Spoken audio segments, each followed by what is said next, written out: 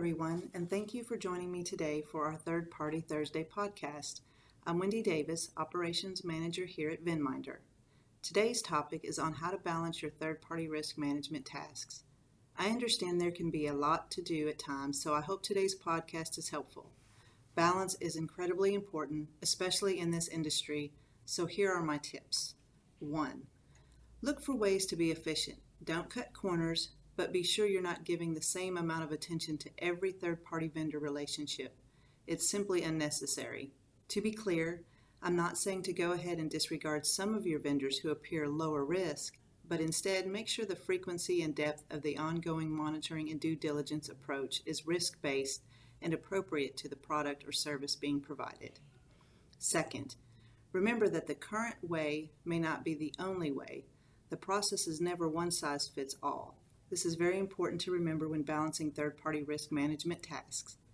The way you're currently managing the vendor lifecycle process may not be the best way at all times.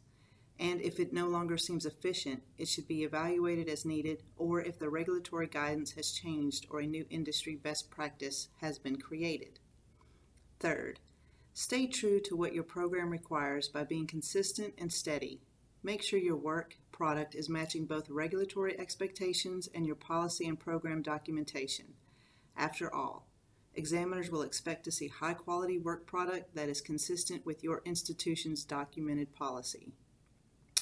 Number 4, involve others when you need assistance. Your teammates can be a great resource when times get tough, or simply just for an extra pair of eyes on a document review. Everyone brings different skill sets and backgrounds to the table, so they may be able to provide additional guidance or expert advice. Certain items will require a subject matter expert to review them. Number 5, to build on that point, involve outsourced service as needed. If you still need additional support, it may be time to involve outsourced experts. This can be a request for consultative advice or a request to assist with your tasks such as reviewing and analyzing SOC reports, business continuity, disaster recovery, and financial reports.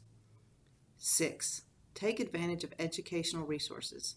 Attend webinars and conferences. Sometimes you can find great material at the free events too. The more education you have in the industry, the more expertise you can apply in your role and streamline the process. Once you have established balance, you will feel much more confident and at ease about your overall third-party risk management program. I hope you found this podcast helpful. Again, I'm Wendy Davis at VinMinder. If you haven't already done so, please subscribe to our Third Party Thursday series. Thank you.